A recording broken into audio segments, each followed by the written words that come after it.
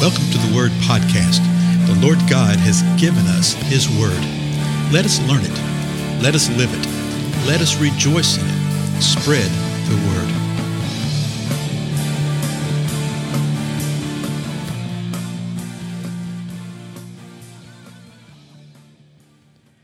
Blessings, everybody. This is Dale. Thank you so much for joining with me today on the Word Podcast.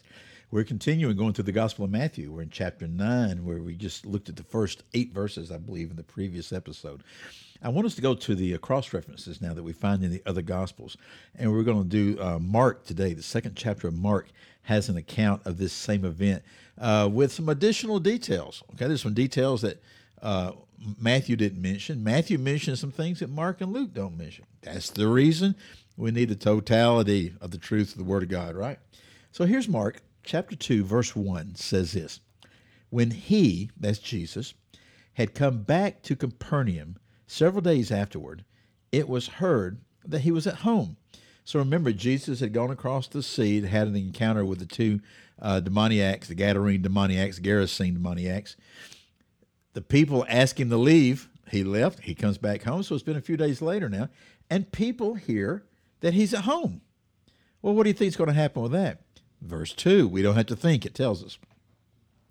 And many were gathered together, so that there was no longer room, not even near the door.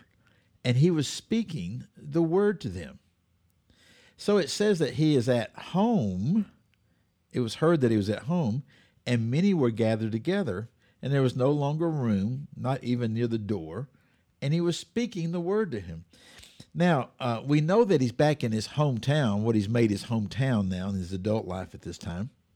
We don't know whose home he's in. We do know that Jesus didn't have a house.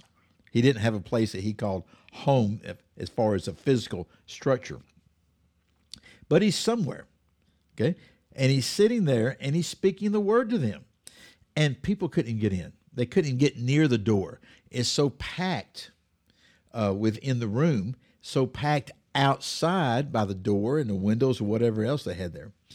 Verse 3, and they came bringing to him a paralytic carried by 4 men. So we learned something here we didn't see in Matthew, that there's 4 men that are carrying him. So that gives you an idea what kind of bed he's laid on. Okay, we've called it a stretcher type of thing. So these 4 guys are carrying this paralytic. Verse 4, being unable to get to him, to get to Jesus, or to bring him to Jesus because of the crowd, they removed the roof above him, and when they had dug an opening, they let down the pallet on which the paralytic was lying. And I guess think through that. These 4 men brought this paralytic, and we're assuming that it's a friend of theirs, right? This paralytic to Jesus, and they couldn't get anywhere near him. And you know, it makes you wonder sometimes. You would think that if you come along with a guy on a stretcher like that, and the people there, you say, "Hey, can we get up there? Can we get to Jesus and get him to heal this guy? Can we get up there?" The crowd wouldn't even move. The crowd wouldn't disperse. They couldn't get through. So the easy thing to have done would be to do what? Yeah, give up. Yeah, give up. Say, well, we'll come back another day. We'll come back another time. But let me tell you what, folks. Today is the day. Today is the day to do whatever it is that the Lord's moving upon your heart. Okay, today is the day. So they go up on the roof, okay? And I think over in Luke you'll see that they remove the tiles. Okay, that's fine. But here it says they had dug an opening. They dug an opening. So they had to dig through a layer of tiles. They removed the tiles. And they dig through whatever that roof was. If it's made out of clay or something like that, some type of dirt material, they dug an opening. What was going on below them while they're digging this opening? Well, we know that they let the paralytic down, okay? And we're going to see, I think Luke says it, that they let him down in front of Jesus. I mean, it's coming right in front of him, from above. While they're digging, Jesus is teaching. While Jesus is teaching, they're digging. Do you think that Jesus was aware that somebody's digging a hole through the roof above him? Well, of course. Do you think the people knew this? But of course. It also gives us some insight that even when Jesus is teaching and the people are pressing in and pushing around, that it's a bit of a cacophony going on here. Man, this is a wild scene, right? Verse 5, and Jesus, seeing their faith, said to the paralytic, son, your sins are forgiven. We touched upon that in the previous episode, that, that Jesus saw their faith, that he forgave his sins, even though he knew, particularly about it with this account, if you dug a hole through the roof and dropped somebody down right there, you really want some physical healing right here. Verse 6, but some of the scribes were sitting there and reasoning in their hearts. They said this, why does this man speak that way?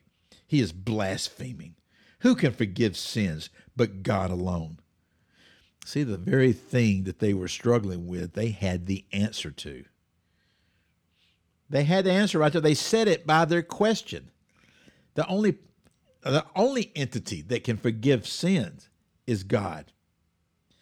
So therefore, if this one is forgiving sins, is he God?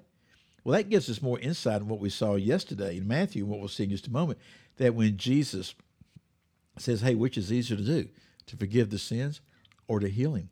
But that you will know that the Son of Man has the authority to forgive sins. He looks at the guy and says, rise, grab your bed, go home.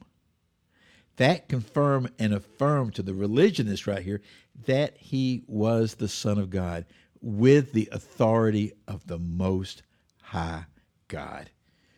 See, by the questions that they were, smarmily asking one another right here, they were revealing the truth. Verse 8 continues here in Mark. Immediately, Jesus, aware in his spirit that they were reasoning that way within themselves, said to them, so we see the same parallels that we saw in Matthew, that he knew what they were thinking. And here's what he said to them. Why are you reasoning about these things in your heart? In Matthew, remember Matthew's account was, hey, why are you doing this evil in your thought? Here he say, why are you reasoning about this? Verse 9, which is easier to say to the paralytic, your sins are forgiven, or to say, get up and pick up your pallet and walk? So Jesus asked him this question, which is easier to do? He continues on, verse 10, but so that you may know that the Son of Man has authority on earth to forgive sin, Jesus looks to the paralytic and says, I say to you, get up, pick up your pallet, and go home. And immediately he got up, picked up the pallet, and went out in the sight of everyone, so that all were amazed and were glorifying God, saying, we've never seen anything like this. Isn't that great? See, they would have seen this, okay? The people saw these four friends coming along, hauling this guy on the stretcher. They saw them working their way and getting up on the roof, however they did that, probably walking up some outside stairs, because they used their roofs then. It was like a patio type of thing. They would have seen them digging down in there. Some would have questioned. Some might have even resisted them doing it. But they saw it. When the man is healed, he walks out in the sight of everyone. The people were amazed. We don't have an account yet as to what the reaction of the religionists were. But this was actually directed at them. Because Jesus says it point blank, so that you may know, so that you will know that the Son of Man, and when he said Son of Man, they knew what he was identifying with. That goes back to Daniel. And they knew far more than what we even understand about what Jesus was saying when he called himself Son of Man. And he says, so that you will know that the Son of Man has authority on earth to forgive sin. And then he heals this man. That confirms his authority to forgive his sins. So this man walked out of there with sins forgiven and a body whole. That's what the Lord wants to do for all the world. Well, my time's up. Again, I'm Dale. Thank you so much for your time, and I'll see you in the next episode.